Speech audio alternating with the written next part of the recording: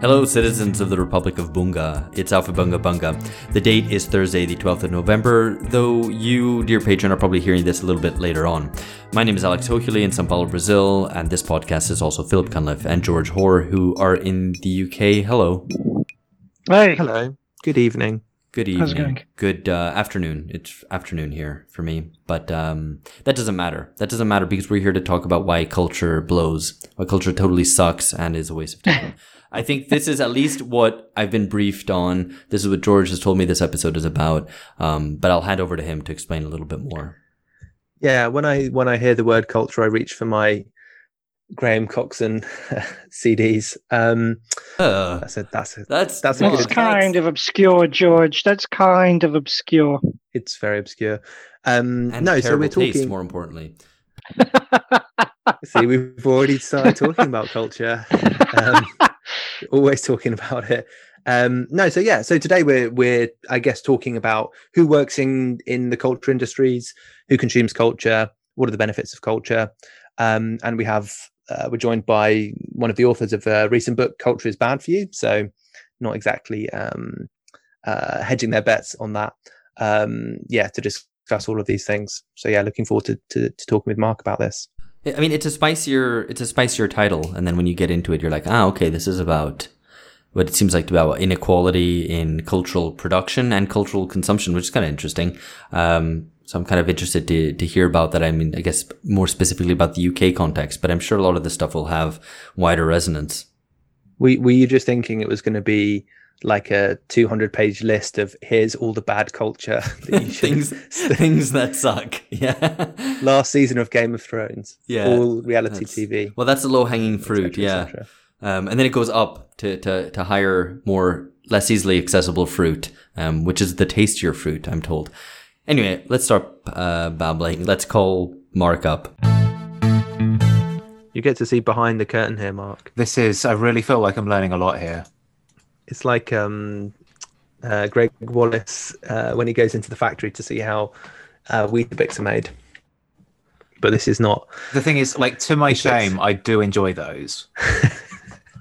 I mean, actually, no, this is gold. Like, because you're about to ask me what culture do I like? Am I willing to defend? And I feel like Greg Wallace is pretty much plumbing the depths.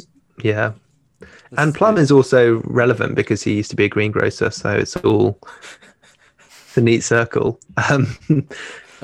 Like plums, like the fruit. Yeah, you see, I can't believe you're wasting this content on the pre-show. So the other thing is, presumably, I don't know if you're doing or have already done, and in like the bit of the intro that I'm not in. Yes. We talked about how much we're looking forward to talking about the book and calling you up. And there was a thing about and here he is now. And there was a thing about fruit. So if you can drop in as many fruit references as possible as you go along, that'll be fine. That'd be great. Thank you. Yeah. What a pro! What a pro! I'm really not doing all of the things that I should be doing. How would you like to be introduced? This is the really embarrassing bit where, I mean, just like a sociologist, we could just read from the back of the book. But how would you like to be introduced? Oh God, say something like Mark is an academic at the University of Sheffield who's interested in inequalities in culture. Cool. And possibly say, is the author of Culture is Bad for You with Orion Brooke and Dave O'Brien. Would you be willing to talk shit about your co-authors? I mean, I can probably gently take the piss out of them as the conversation continues. Okay, wonderful. So one thing, in case you didn't already know, Orion is pronounced Orion rather than Orion, which is a mistake that other people have made. Yeah. Okay, author with. Sorry, just to check. How's Orion's is that belt. Dave or is that Dave? Dave. So it's I mispronounce everybody's name, so it's Orion. It's Orion. Orion's belt. You know, like Orion's belt. Constellation. Orion. It's not hard, George. Jorian. Like the fruit. Yes, thank you. we're very happy to be joined this evening by Mark Taylor. Is an academic at the University of Sheffield who's interested in inequalities and culture, and the author with Dave O'Brien and Orion Brooke of Culture is Bad for You. So Mark, how's it going? Yeah, really good. How are you? Yeah, very well, thanks. So just to kick things off, before we get into some of the heavier discussion around cultural production, who consumes culture, what the benefits of culture are, just to get the ball rolling, what is the quote unquote worst or lowest culture thing that you would defend, just to give, I guess, listeners some background, some idea of what they're dealing with in this episode? I'm not sure it's going to be that instructive in terms of what they're dealing with around the book, but I will defend the oeuvre of Greg Wallace. I will defend Greg Wallace going around a factory and looking surprised at the fact that factories make a lot of food. I will defend him hectoring rich people that don't know how to cook and instead buying a lot of takeaways and are surprised to learn that they accumulate a lot of salt in the process. I don't enjoy the process at all, but somehow I feel myself drawn to his egg-like head relentlessly.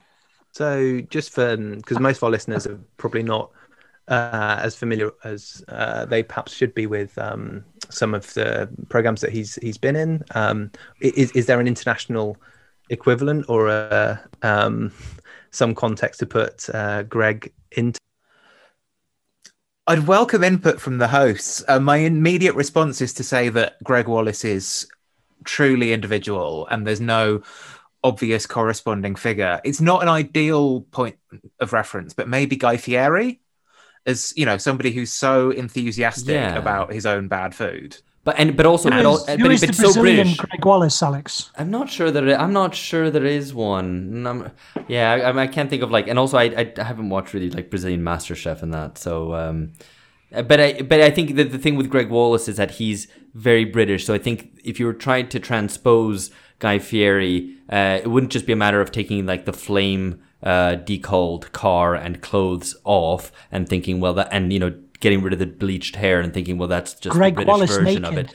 Well, no, we're talking about Guy Fieri naked, first of all. And secondly, that is not a British Guy Fieri. Just taking his clothes off will not make him British.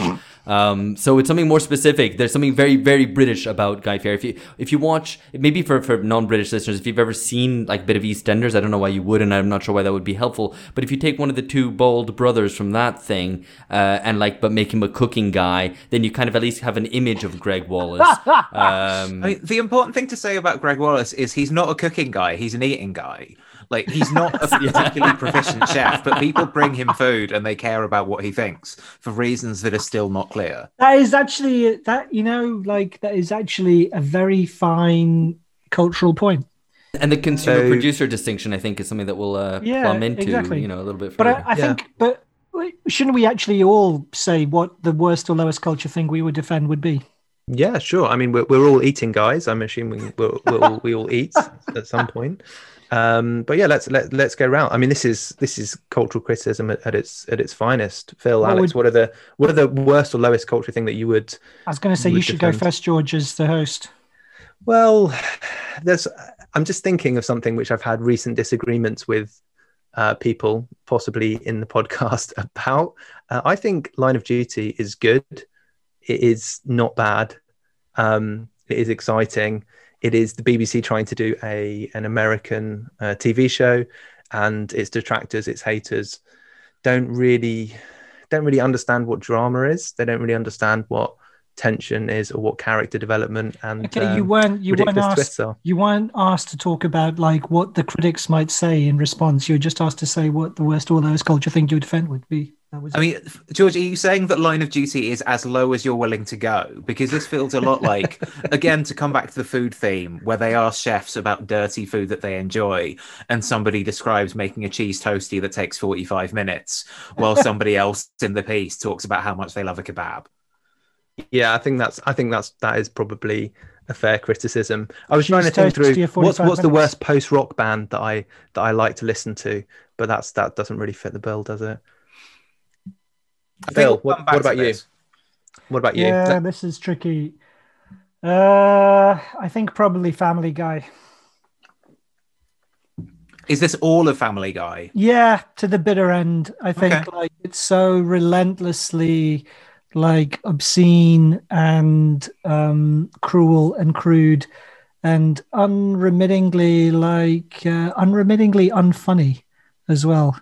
I think like that's got to be a part of I'm glad you went there because culture. it would have been a bit cringe if you had insisted that it was still very funny. So I'm glad we don't have to. Kind of it breaks through it bottoms out until it becomes funny again. It's not as clever or as it's not as clever or as incisive as satire as South Park is now.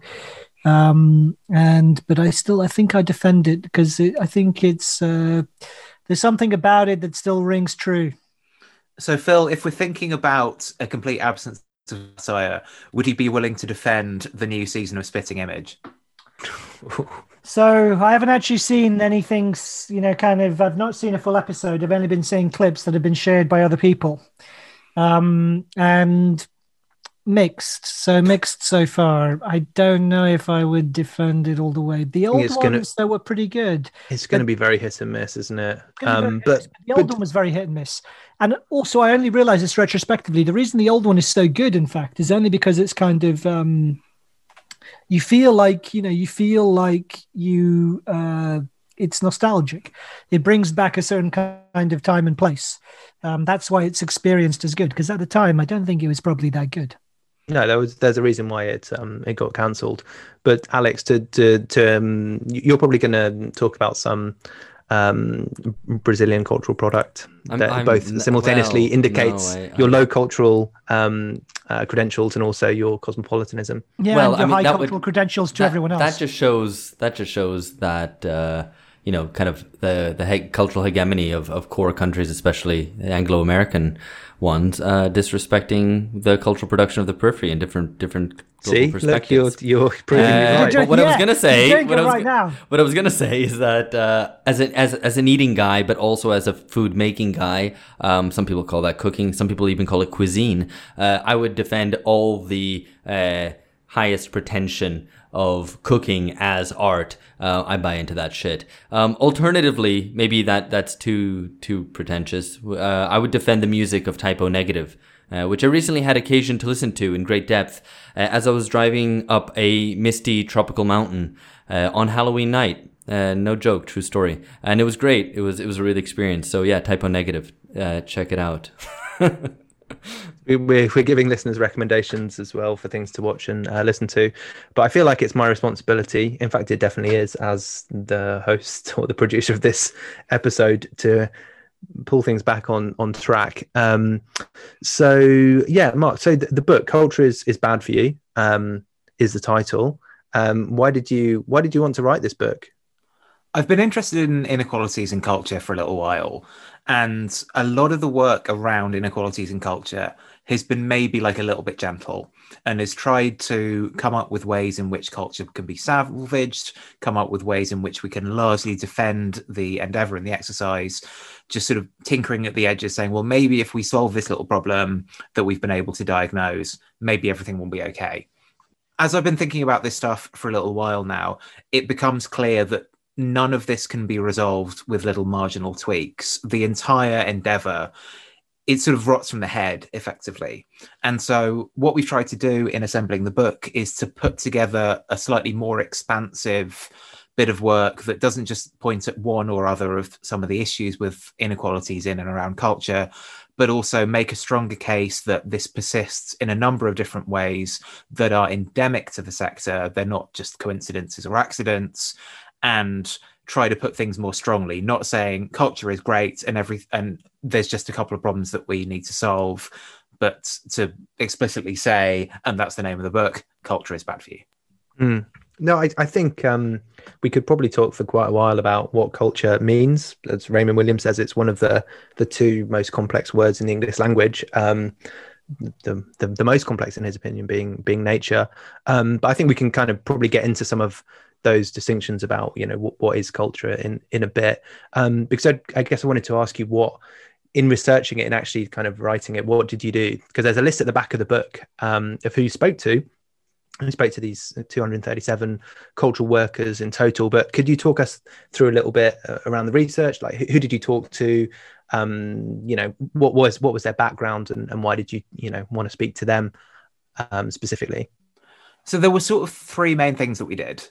The first thing that we did, and this cuts through quite a lot of the start of the book, but also we revisit it a bit later, is use sources of data that were already out there on cultural workers.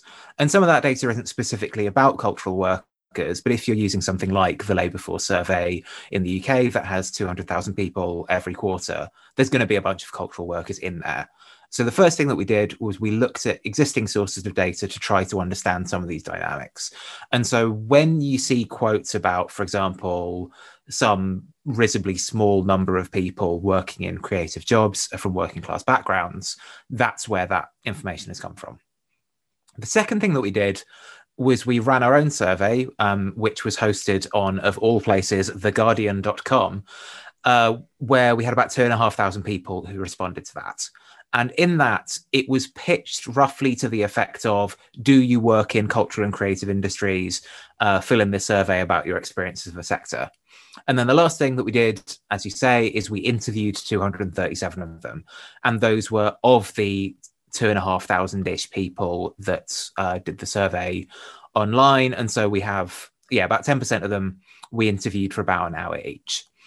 And so the reason why we talked to them, the thing that was instructive about the way that we got hold of them was, instead of sort of targeting, and we'll probably talk about this in a minute, but the way that the government formally classifies what you might call cultural and creative industries is quite weird.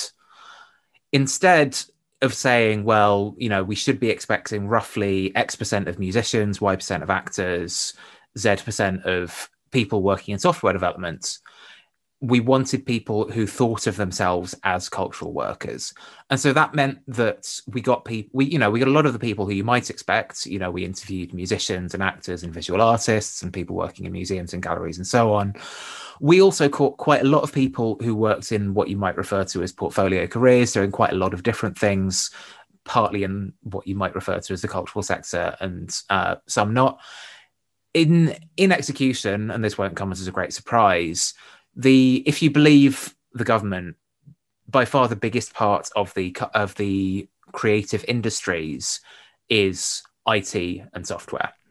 We didn't get many of them because I think, if you were to say to people who build back-end content for Siemens, which is where a lot of this sector is, if you ask them if they worked in the creative industries, they would probably say no. Yeah. And so that's who we spoke to. And throughout the book, we've sort of tried to integrate some of the survey responses, telling the reader about the sort of broad patterns across the sector, but also, from having spoken to 237 people, quite a bit more about their specific experiences and their attitudes.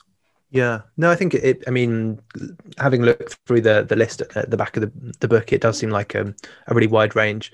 But I think maybe Alex had a question about a group of important cultural workers who might potentially have been overlooked. So George is trying in this study. You do this to me, and then I'm going to throw you in it, because what George wants me to ask is this question that I'm going to read out in front of me is why did you not include podcasters in cultural workers? Which is a fair point, actually, insofar as it's remunerated work, and mostly it's not. But someone has called them apparently the new punk rockers. I don't know why someone would say that. That's an absurd pretension for anyone might have. But it might have been tongue in cheek. But in any case, I guess the question is why were podcasters not included? So there were two bits of preparation that I did in the run-up for this podcast. The first one was to think about who the new punk rockers are. So I referred to the authoritative academic source, search.twitter.com, in which I found that 90+% of references to the new punk rockers were American conservatives. But the second thing that I did was I looked back through all of our transcripts for references to podcasters. And when you claim that we didn't interview any podcasters, we actually interviewed 5. Out of the 237 people that we spoke to, 5 of them were podcasters. And the reason why this might not be obvious from reading the book is that, and you'll know this as well as anyone, for none of them was it their only job. These were people who would tell us that they worked in media or they worked in publishing. Somebody worked as a journalist and also did a weekly podcast that was published through a magazine or a newspaper or whatever else. And so, as you say, this podcasting actually captures quite a lot of contemporary cultural work really effectively. It is remunerated, but not very well. The remuneration is quite weird in that people are maybe hosting Patreons, and as opposed to having a relationship with an employer. And in most cases, it wasn't somebody's only job. Wherein, you know, they were able to get an audience for their podcast through their other work.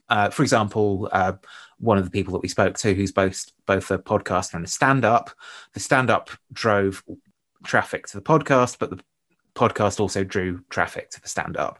Yeah. And so in a lot of ways, podcasting really does capture some of the odd and in many ways contemporary labor relations in creative work. You say there's no employer. You say there's no employer, but I mean, you know, there's a whole number of podcasts who are quite clearly sponsored by a, you know, CIA, Mossad, FSB joint venture, who they have to answer to. So I mean, you know, there are podcasts out there like that. No. They're just most likely most of the podcasts you listen to are that listener. It's just a fact.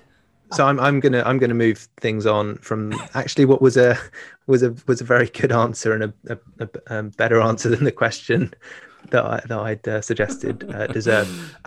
So yeah, to move on to the argument of the book a little bit, because it essentially deals with relationships between three parts of culture. Or this is my reading, and obviously disagree if this isn't correct. But what the benefits of culture are, the first thing, who works in what we would call cultural occupations, second, and thirdly, who consumes culture, who is reading books, going to the opera, listening to podcasts, as you put it, a really central, important part of modern culture. I think we'd all agree. So just to take the first of these and start with the benefits of culture, because obviously this pertains to the title of the book as well. So the title takes a pretty strong line. Culture is bad for you. Is this, do you actually think this? Because surely culture gives us all of these, you know, abstract and concrete joys of life, and a lot of enriching human experiences. So culture can't be bad for us, can it? So the tension is between whether culture is good for us in the Raymond Williams sense, and whether the kind of culture which is being defended by people saying that culture is good for you is good for you. That's clumsy, but you get the idea. And this gulf between different understandings of culture, I think, is really important. So if we think of culture being important because it's a space in which we can hang out with our friends and form meaningful relationships within our communities, and obviously this can take all sorts of different forms, then, you know, that's fantastic. If you look at the most recent Arts Council strategy called Let's Create, and you look at the videos, which are all about people developing things in their local community that are relevant to their heritage and their backgrounds and the people to whom they live closely, you know, great, everybody's on board. And then you sort of take a step and you look at what the Arts Council actually spends its money on, and you find yourself maybe losing confidence in what is being defended. Because as we get from the claim culture is good for you, and everyone thinks, well, of course culture is good for you, it's inspirational. Yeah. And then you see what are the things actually getting, where is the money going when we make this argument? So in the second chapter where we talk about this claim that culture is good for you, and the evidence is pretty persuasive in a lot of ways. There's various arguments that I don't want to get hung up on because a lot of them are quite technical, right. But things like, well, you know, when you look at people participating in choirs and dance programs and music and so on, they seem to have all of these benefits. And that's true. But those benefits are limited to quite a small group of people. Similarly, you're not really seeing, like, as far as I understand it, there hasn't been a randomized controlled trial wherein people get allocated to this podcast to see how much it improves the quality of their lives. And, you know, this is something that you should really be getting on. Given that culture is good for you, as we've come to understand, why isn't the Department of Health giving you £100 million? So I guess this is one of the questions is around potentially the instrumentalization. Like, can you quantify the benefit of listening to Alpha Bunga Bunga on somebody's life? Can you, but to take it perhaps a more serious example, can you really quantify the experience of, you know, reading a great novel and reaching across the generations and having that kind of that very human sense that there is another voice out there, and seeing yourself reflected partly in it and seeing another world in it as well, or whatever you can put that in as highfalutin terms as you might like to. But yeah, I mean, is there a potential problem that you can measure the things that culture might have an instrumental benefit on: mental health, well-being, so on and so forth, but those aren't going to be the only benefits that culture gives? I mean, all measurement is bad. If we want to understand whether, persuading people to, for example, attend museums on a given basis, like, say, there's a lot of discussion about social prescribing at the moment. This idea that if you go to your GP and you tell them that you're depressed, then they should say to you, well, you've got to go to this gallery every Saturday. That's reductive, but it's not a million miles away from what's actually being proposed.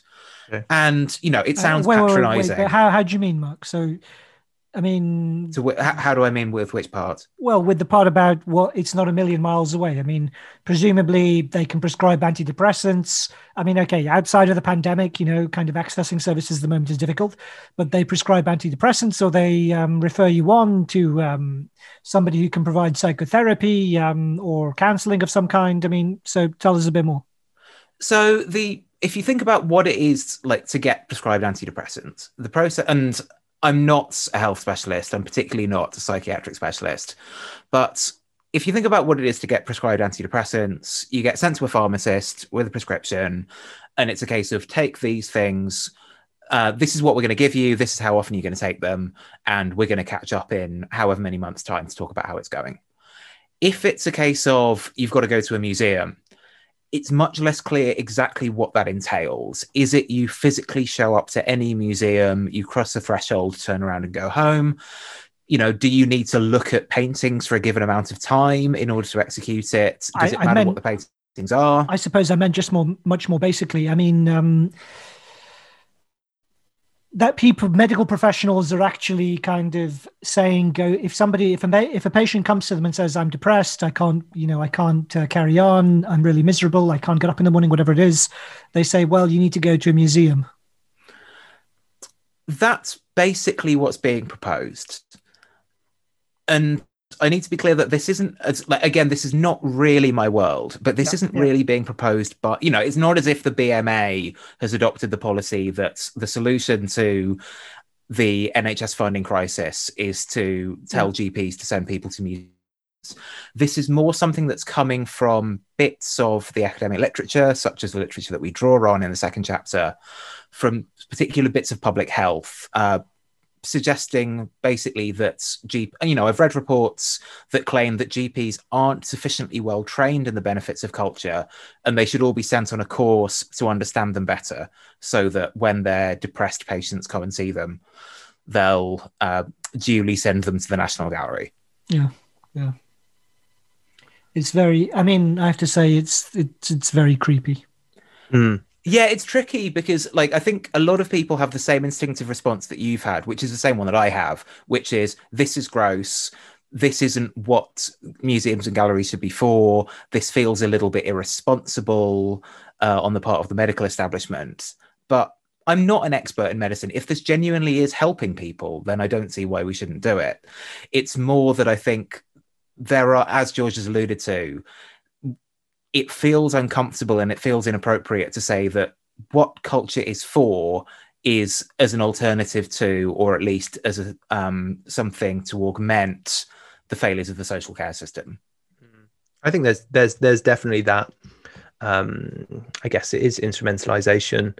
Obviously, it doesn't account for some of the, for example, the sad music that we might like to listen to, Elliott Smith, without any desire to make ourselves better or gain any instrumental benefits, and perhaps even the opposite. But I think we can probably come back to some of these questions about the benefits of culture, and just to move it on a little bit in terms of who works in culture or the cultural occupations. What's your approach here? I mean, how did you look to answer this question in the British context? So I mentioned a little bit earlier that the way that we formally measure what's called the cultural and creative industries in the UK is quite odd. There is a list of occupations that you can get from DCMS, which is the department that notionally is in charge of the sector. And, you know, I said already that all measurement is bad, but it means that we have, I think, a set of 10 different broad groups of cultural occupations. And so these are things like advertising and marketing, film, TV, radio and photography, museums, galleries and libraries, and so on. And so in order to try to understand cultural jobs and to understand creative work, the first thing that we wanted to do was treat these as separate from each other. Because, you know, like if you're concerned about, or at least alert to, potential inequalities in culture, you wouldn't necessarily expect them to be the same for dancers and programmers. And so the way that we approach it is to look at it in a fairly macro sense, looking at the sort of national official statistics about the kinds of people working in these occupations, because, you know, there's a lot of them. And so, yeah, we think that looking at occupations is a helpful way of understanding it, because if you want to understand what the inequalities are in visual arts as a starting point, you want to know who the visual artists are. You want to know who the curators are. Yeah. You want to know who's running the galleries. So sorry, just to interrupt you a little bit there. In terms of, I guess, the proportion of the workforce, what sort of fraction are we looking at here in terms of people who would see themselves or would be classified as working in the cultural occupations? Well, as in how many of the overall population in work? Yeah, I guess just in terms of, you know, is this a I don't want to kind of preempt the question, but this is presumably not 3/4 of the, you know, the labour force. It's not 3/4 of the labour force, but it's not hardly anyone either. It's not that this is this incredibly marginal pursuit and it's this sort of bourgeois affectation to say, oh, aren't artists interesting? And you see this quite a lot in the response to the pandemic, because if you look at how people are discussing the sort of government response to the pandemic, there's a lot of discussion of people working cultural occupations, because on the one hand, a lot of the work has just ground to a halt, and the sorts of employment relations that these people have means that in a lot of cases they can't be put on furlough, they're not eligible for small business supports. Yeah, so it's in the sort of, depending on how you measure it, and I'm sort of keen to avoid the expansive definition where a huge amount of the sector gets swallowed up with people building software backends for Siemens. But I'm going to get this wrong, but it's sort of in the sort of 3 to 5% of people working in the UK. Yeah, so I mean that's a fairly significant number. It's a lot of people, and they tell us all the time, not unreasonably, that the sector makes quite a lot of money. You know, it's not just people in their post-rock bands having a nice time and living in destitution. Telly makes a lot of money. Films make a lot of money. Games make a lot of money. So Mark, I mean, I wondered, I'm going to be really blunt here. Why is inequality bad? I mean, in the sense that, you know, why should we care about inequality in the arts and in culture, actually? Because it's not just the arts, is it? I mean, you know, because of an abstract sense of justice, you think it's unfair. You think it's not, you know, the meritocracy that it promises itself to be. But why does it actually matter in terms of what is actually produced and maybe even just in a deeper sense of culture? I mean, maybe we'll come back to what the deeper sense of culture is. But I mean, you know, why effectively does it matter that you know that there isn't an equal representation in the arts?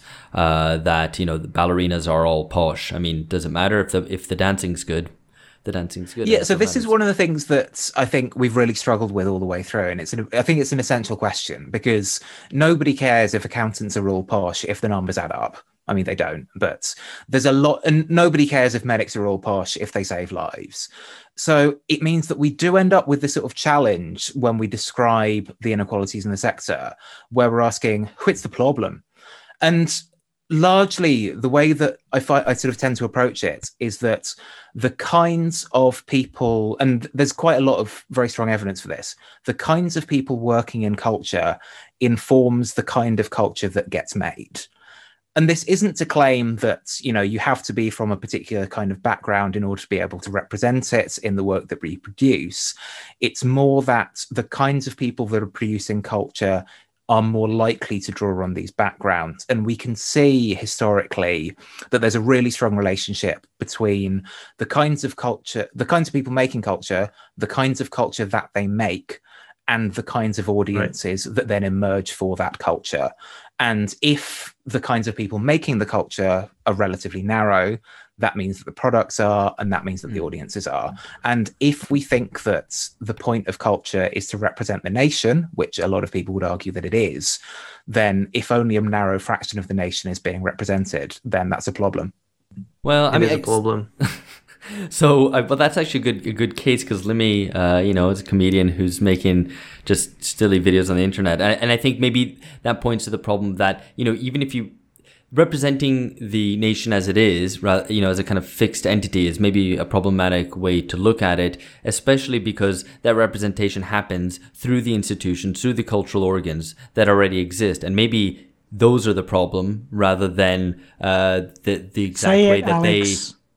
say it. What? Then who it. They hire? Say what? No, you don't know what I'm going to say. It. Say what? Say it the way you're meant to say it. It's problematic. No, I'm not going to do it. I'm not going to. Say it. Problem. There you go.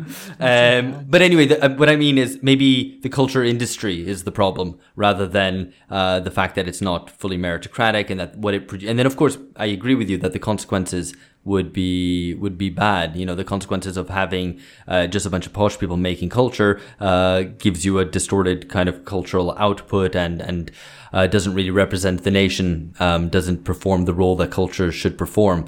But maybe I guess the way of framing it suggests that, you know, just having a kind of more, I don't know, having a more equal intake in terms of who culture hires would not really resolve the problem.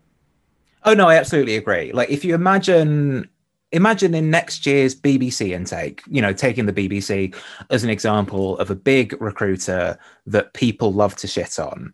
If you imagine next year that their intake was completely representative in all the hypothetical ways that we might want to aim for of the general population, do we think that the sort of work that the BBC is going to be producing is going to be radically different? And like, not really. You know, maybe there'll be a couple of episodes of Doctors that have a slightly different tone. Maybe there'll be a little bit more interesting stuff going on Radio 2 or something else. But it's not going to be a radical transformation.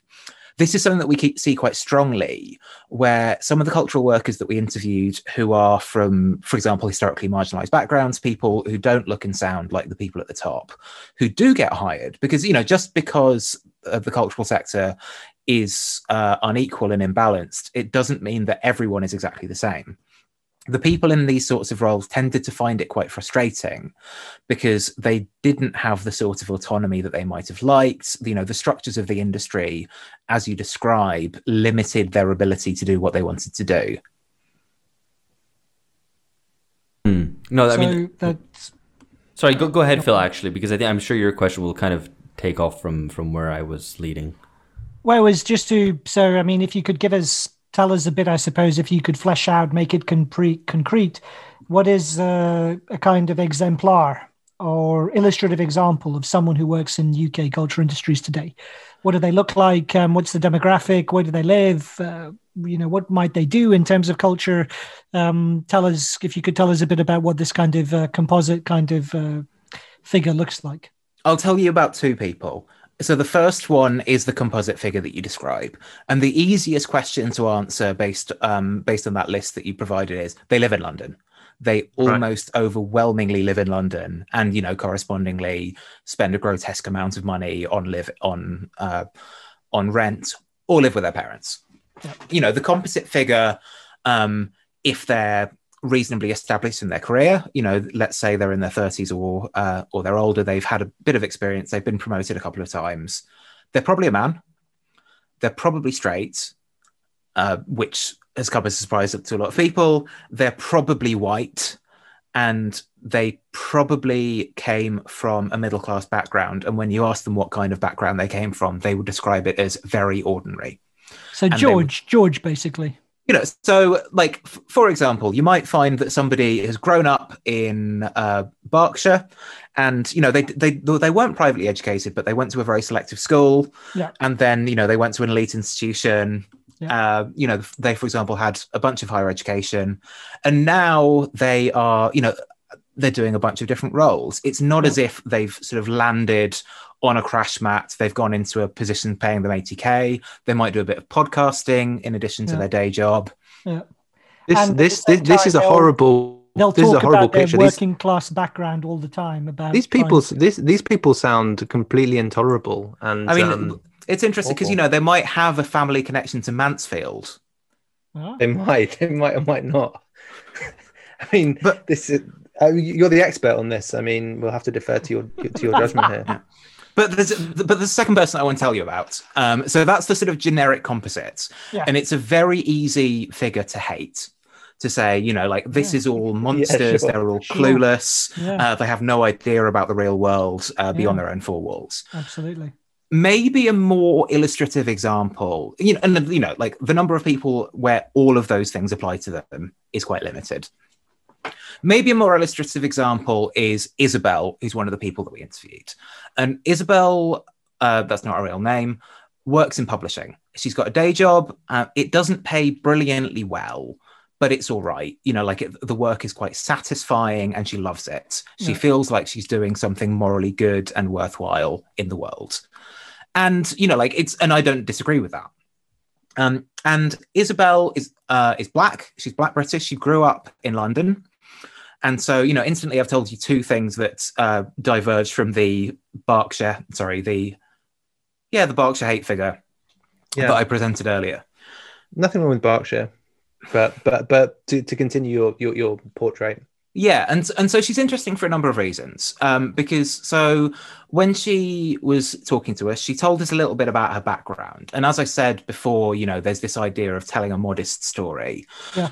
One of the things that she referred to, for example, was that her dad's parents were teachers, and so they were lower middle class. And when she was describing how she got into working in culture, into her current role, but also more generally, she talked about how she had, you know, her parents, you know, like it wasn't that much, but, you know, you'd go to like art classes every Saturday morning. She'd be taken to museums as if it was the most normal thing in the world and everyone did it. And, you know, she was going to drama classes and she quite liked it. But then it turned out that her dad's mate was an agent and she ended up getting cast in something where when she was 13, she got cast in a kids show. And so she was the lead in that for a couple of years. And then, you know, she went to uni and she kept getting sort of bits of TV work. And now she's in this theatre company. She got selected for this theatre company. And, you know, they do a day a week and they're not paid for their work. But, you know, they have a bunch of perks accompanying it. You know, they get various different free tickets and so on. And I think it's a really illustrative case for a number of reasons. Firstly, talking about what she's doing now, you know, she's balancing her day job with, which she does love, in publishing, with acting that she's doing on the side. And the acting that she's doing, she's not being paid for, but it's not the kind of exploitation that we saw with some of our other participants, you know, who'd worked in a museum for nothing for a year while everyone else was being paid. None of them are being paid. They're like, money is changing hands at some stage, you know, when they're putting on a production at a theatre, money is changing hands, but none of it is going to them. But she has the kind of background that makes a lot of these things relatively seamless. You know, she was going to these classes as a child, and then her dad's mate was an agent, and then that agent knew somebody else, which meant that after she'd done the first show, she was able to get put forward for something else.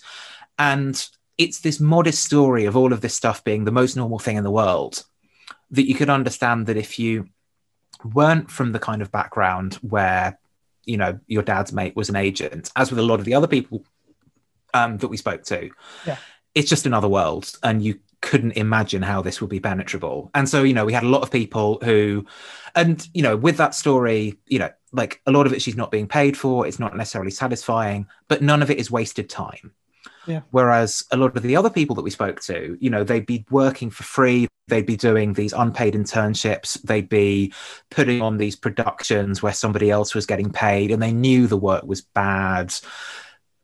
And it was a waste of time. It wasn't taking them anywhere, but they sort of had to keep themselves warm. Yeah. That does, to be fair, that does sound a bit like George again, even if it is the second character. But anyway, one of the things I wanted to dig into a bit was the political attitudes of UK cultural producers. Yeah. And basically, you find, to my great surprise, that they tend to be a bit on the left. And even more interestingly and surprisingly, they tend to support the European Union. They tend to have voted Remain. Oh, look, Phil's talking about Brexit. That's interesting. How did we end up there? Hey, what? Don't interrupt. And more strongly, even strikingly, they're more strongly pro-Remain and perhaps even less happy to be leaving the European Union than potential other groups in the population. At the same time as being more politically engaged. So I was wondering if you could talk us through the political attitudes of this social group a bit more. And sorry, just to jump in here before you answer, Mark. I guess that there is something here about obviously this group of people that we're talking about in general having probably an outsized influence on politics across a number of different national contexts. So yeah, I guess obviously the UK example has some specific aspects to it, but I think there's probably a more general point here about what are the political attitudes of cultural producers and are they politically important? So again, we sort of run into this problem of what is the problem here? Why is it an issue if people working in the cultural sector have political attitudes that aren't exactly the same as the general population? Nobody is particularly worried that bankers are right wing, for example. And, so we end up with this challenge where, and I should be clear, it's not like a monoculture. It's not as if every single person who's in these data sets, every single person that we spoke to is sort of full FBPE dad, consistently voting Lib Dem as hard as they can. It is a mix, but compared with the general population, they are noticeably more left-wing, and they're more liberal in terms of, some of the ways that you might measure liberal attitudes. And so partly it's what you describe, that the representation crisis, which I described earlier, saying, if these people are drawn from a relatively narrow part of the population, can they really represent can they represent everyone? Similarly, if people are drawn from a relatively narrow set of perspectives and values, are they actually going to be able to represent the nation in a non-patronizing way? And, everyone in this conversation can think of examples where well-meaning left liberals who want to make people's lives better end up delivering sort of ham-fisted, patronizing content. And to be clear, the values that I'm describing about sort of left liberal, they're not very keen on the EU, but they're much less keen on not being in the EU. These are my values. I'm not setting up something that I'm in opposition to as a problem. I'm saying that people who think like me is a problem if that's all we have in this position. Equally, I think it's worth sort of introducing a note of caution. There's the sort of famous Kurt Vonnegut description of the Vietnam War, where all of arts and culture was sort of laser focused on opposition, and it turned out to have the power of a custard pie dropped from the top of a ladder. Yeah, I think it's worth looking at the other side of this, though, as well, where there's a temptation to think of people working in culture as tremendously powerful and influential.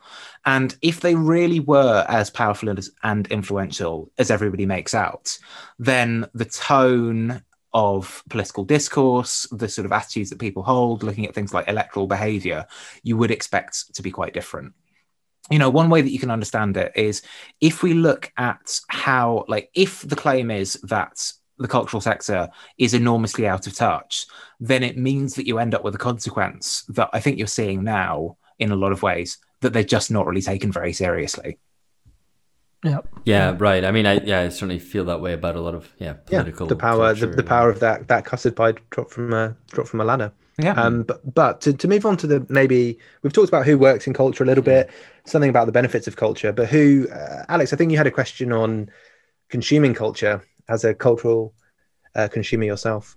Yeah, well, I'm speaking of consumption. I'm disappointed it wasn't a fruit pie of some sort dropped from a great height. But anyway, I thought you were going to say, talking of consumption, you have yeah, I've got commiserations. But yeah, I mean, I think in terms of consumption of culture, I mean, it's obviously not a kind of one-to-one relationship between who produces and who consumes or anything like that. And I think we can obviously imagine who consumes culture if you think about who goes to the opera. I can imagine what the answer to that would be, and I think most listeners could imagine likewise. But of course, if you want to surprise us with some actual facts, please go ahead and do so, Mark. But otherwise, I mean, are there any kind of relevant patterns that you discovered that you thought were particularly interesting in terms of the consumption of culture, how it's done, where it's done, by whom? Yeah, so I think opera is an interesting example because, I think like the previous Northern Powerhouse minister and the now president of the Northern Research Group is claiming that, that while opera and ballet might be the standard form of participation and community engagement in London and the South, that football, in fact, holds the same role in the north of England, which is where I live. And I think it's an illustrative example because for a lot of people, there's this idea of, this elite that are attending all of these kind of activities. It's really, really prominent in sort of middle class circles. And the important thing to say about opera is that hardly anyone goes. About 4% of people said that they went to the opera in the last 12 months. It is heavily stratified by social class. If we think about the sort of formal definition of social class in a UK context, which I will not get into, you're looking at about 6% of people who work in managerial or professional jobs, or where the main income earner in the household is doing that, went to the opera in the last 12 months. Whereas in working class households, you're looking at about 1%. And on the one hand, that's a very clear demonstration of social inequality in cultural consumption. On the other hand, it flags how much a lot of the sort of high culture that we talk about and draw attention to, these are niche interests.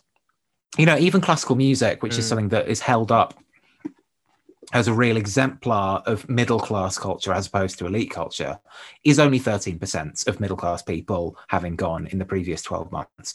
So a lot of this stuff is really, really niche. And one of the challenges with a lot of this kind of work is that you can only talk confidently about who's going to things when they're the things that you're measuring.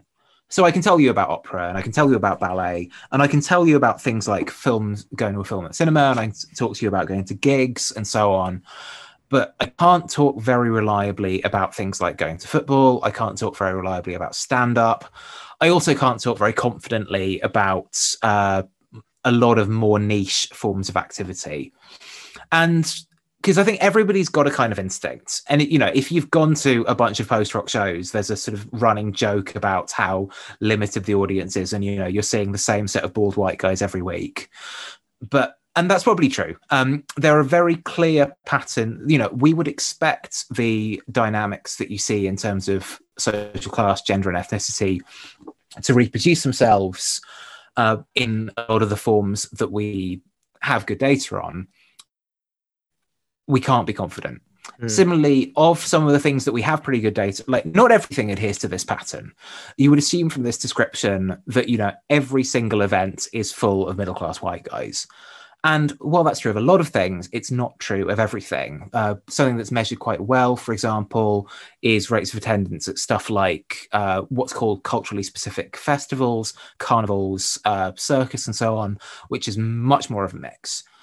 But yeah, broadly, you see quite striking patterns in terms of social class, where middle class people are more likely to go, ethnic group, where white people are much more likely to go, even net of class differences, and also age, where a lot of this activity really skews heavily towards older people. Yeah. So I guess just to follow up on this quickly, I mean, putting to one side perhaps some of the more theoretical questions about whether it's important to essentially embrace cultural products or reject them, in terms of, it's not about what people end up consuming, it's about what they think is unacceptable to consume. But in terms of, I guess, kind of international comparison, or putting some of the things that we've talked about, which I guess have been, the research is based on the UK, that's a starting point. I mean, are these sorts of things found all across the world? It seems like a fairly kind of standard picture, or one which would probably kind of point to other contexts as well, because you have that association of certain cultural consumption behaviors with certain groups. Yeah, I mean, I've read a lot of literature from different parts of the world. Obviously, in different countries, things get measured slightly differently. There's different activities that you're looking at, and so on.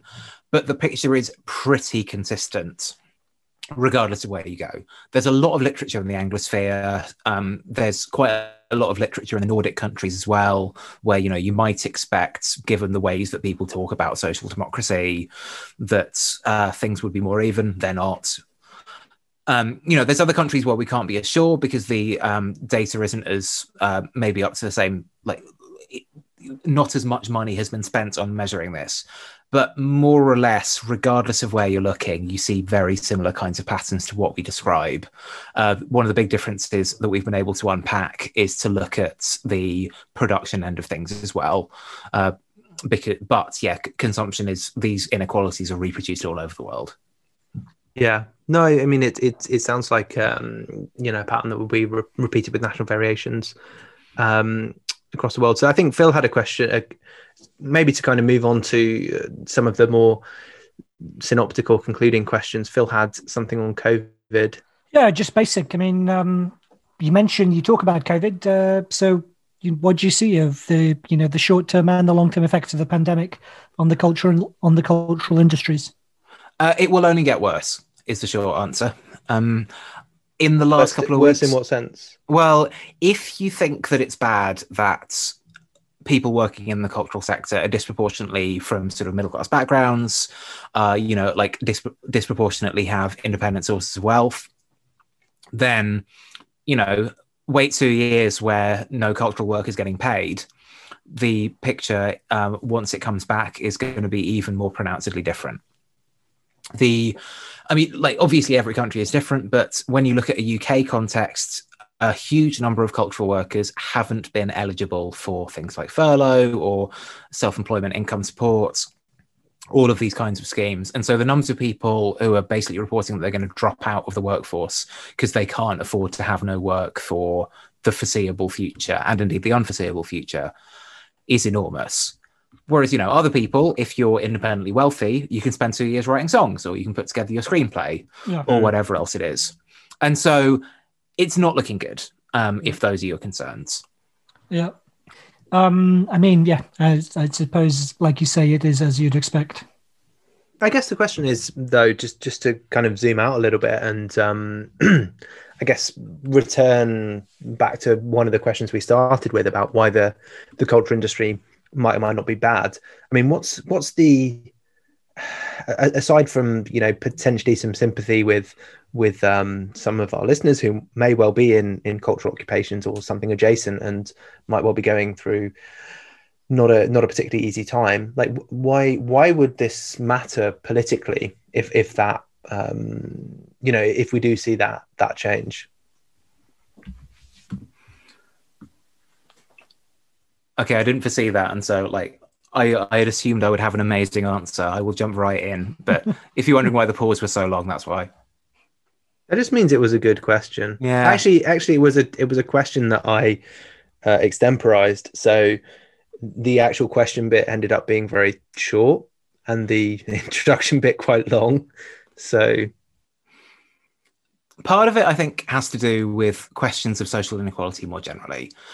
In a lot of ways, and for a lot of sort of theorists in the field, creative industries, cultural work, whatever you want to call it, exemplifies a lot of problems of work in general. You know, this is a group of people whose labor relations have changed, who are becoming sort of increasingly in something like a gig economy. Their pay is getting worse, their conditions are getting worse. And these are jobs that, at least in the past, have had some sort of association with autonomy and dignity. And if the sorts of jobs that people want to do, that people find satisfying, are increasingly limited to people who come into them with independent wealth, then I think that's a clear problem. I'm not sure that that's the extent of the problem, because, you know, if like that doesn't tell you anything about the creative work specifically, it tells you a story about work.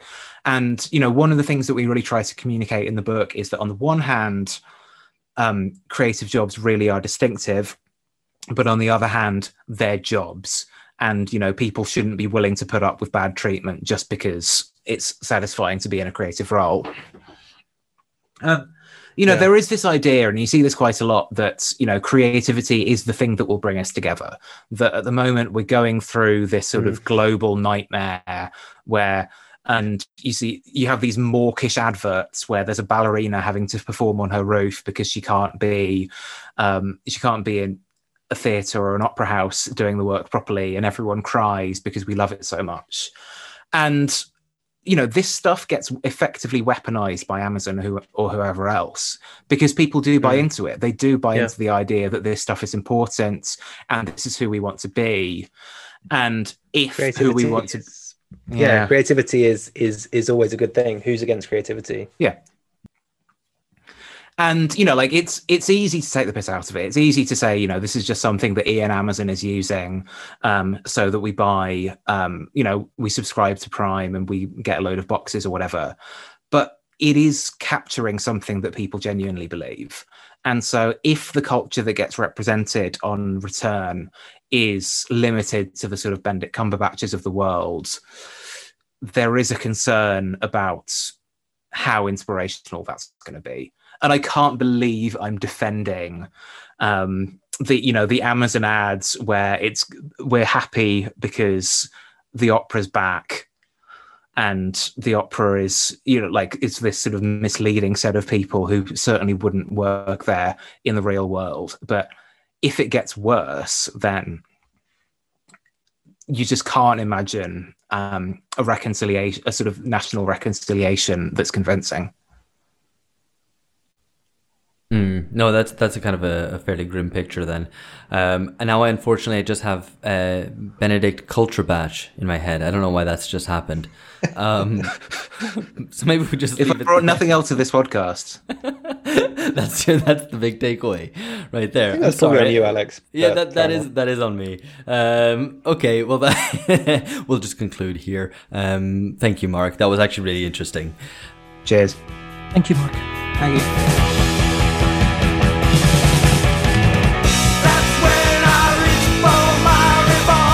Increasingly, I find myself thinking that you can perform distinction about anything.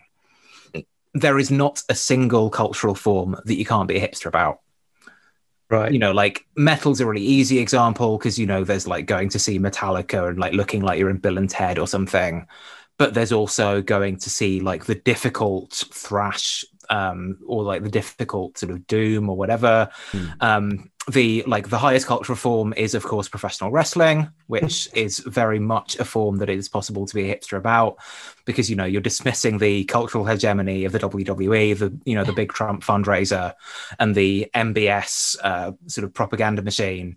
But instead, you know, you might be following New Japan, but then, of course, you dismiss New Japan and you start discovering the audience to 50 people in a converted dentist office. Increasingly, I think an amazing way of performing distinction is finding the lowest possible cultural form and finding a high cultural way of consuming it. That's a really good point. Yeah, and it works very well, right? Because it allows you to say, this is the thing that I don't like, and if you like it, then that's a problem. But I like everything else, like all the other bits of it. But just that one thing, you know, it shows that you don't really have the cultural capital necessary to function. Yeah, that thing that you think is bad is actually good, but for incredibly niche reasons. Well, I mean, I guess that's like the kind of breakdown of kind of mainstream, or the mainstream. I was going to say mainstream culture, but I mean the mainstream. Lamestream. Yeah, the lamestream. Yeah, well, because everybody now kind of hates lamestream. Everybody's kind of an outsider, and cultural elite. I mean, those with high cultural capital, as you've just been saying, are kind of consuming low culture things, albeit maybe ironically and whatever. So everybody's an outsider, and therefore maybe there is no real kind of cultural outside anymore in the way that, you know, maybe certain subcultures kind of did represent an outside. But maybe that's an opportunity to actually ask, because I'm curious, Mark, is there anything that you think, you know, as an observer of culture, that there is something really out there and that's really outside and that couldn't even particularly be appropriated by, you know, well-to-do, kind of well-connected people, because it's too weird or too out there? Because basically, I want to get ahead of the game, just to preempt the I mean, I honestly can't think of anything, but I think this is one of the consequences of being in my mid-30s, that I'm now hilariously out of touch with anything actually cool. Yeah, that does happen. Not to me, obviously. I listen to Type O Negative, which is very cool. It's very contemporary. Yes. There is a question about what is going to be the 90s or noughties band that's going to be rediscovered or rehabilitated or retromaniaed, and hopefully we can cash in on that, because you know, we're getting to that age now where we're not falling between two stools anymore. We were there when McCluskey played. The weirdest experience that I've had of this, there's two good examples. The first one is last year I went to see McCluskey at the Brudenell in Leeds, and the Brudenell has got two main gig rooms. They both hold roughly the same number of people, and McCluskey were in one and the Lighthouse family were in the other one, and so there was a real tension in the bar. But the thing that strikes me most is we're gonna sorry, Mark, we're gonna have to cut this because like there will be 3 listeners who will know who McCluskey and Lighthouse family were. But James and I were at the London leg of that McCluskey reunion tour. But sorry, I interrupted your So story. The other example is maybe 2 or 3 years ago. I was teaching, some students were doing some group work, and, you know, amongst other things, I think they were first years, they just arrived, they've been talking about what they'd done that summer. And they were talking about, a couple of them had been to the Leeds Festival. You know, remember that these are students who were, this is maybe a couple of years ago now, so they were maybe born in sort of 99, 2000. And they were talking about how, you know, they'd been at this festival and it was really amazing, and they'd been so thrilled because they had been able to see the Red Hot Chili Peppers. And my jaw was on the floor, that like I couldn't believe that, like, you know, this isn't just me being a snob, that it's not like there's been like it totally is. Yeah, I think people, it's not like they've got into I think everybody Radiohead consensus. Yeah. You know, so maybe it's that. Maybe the big next like cultural renaissance is going to be for the Red Hot Chili Peppers. I take it back about Family Guy.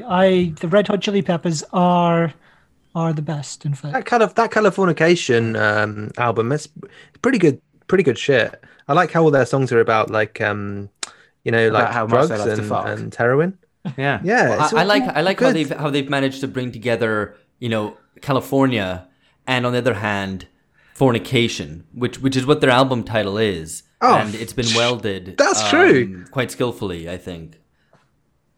I mean, yeah. But yeah, no, sorry. Thanks, Mark. That was really a lot of fun. Notwithstanding your critique of some Berkshire-based pod. I mean, did you have somebody in mind? Because I was kind of thinking I'd probably be good friends with this person that you're describing here. They sound kind of cool. They sound kind of good. Yeah, I mean, the problem is I was trying to remember the name of your dad's band. Joint venture. Joint venture. I was trying to, because I remember Rumpy Pumpy was the song. it was actually Hanky Panky. Hanky Pumpy. That's just the cherry on top. Cherry on top. But you know, your father is the apple of your eye. So you know, they were called Joint Venture because they would smoke marijuana like it was a cigarette. And There's a double meaning. play their music. It's a drug reference. That makes them cool. But also, it's a collaboration between people. Yeah. It's actually a good name. I think this is probably... might start up a podcast called that. Let's Well, like the Elon let's Musk wrap it up, podcast. guys. I think we're done for this evening. That's when it all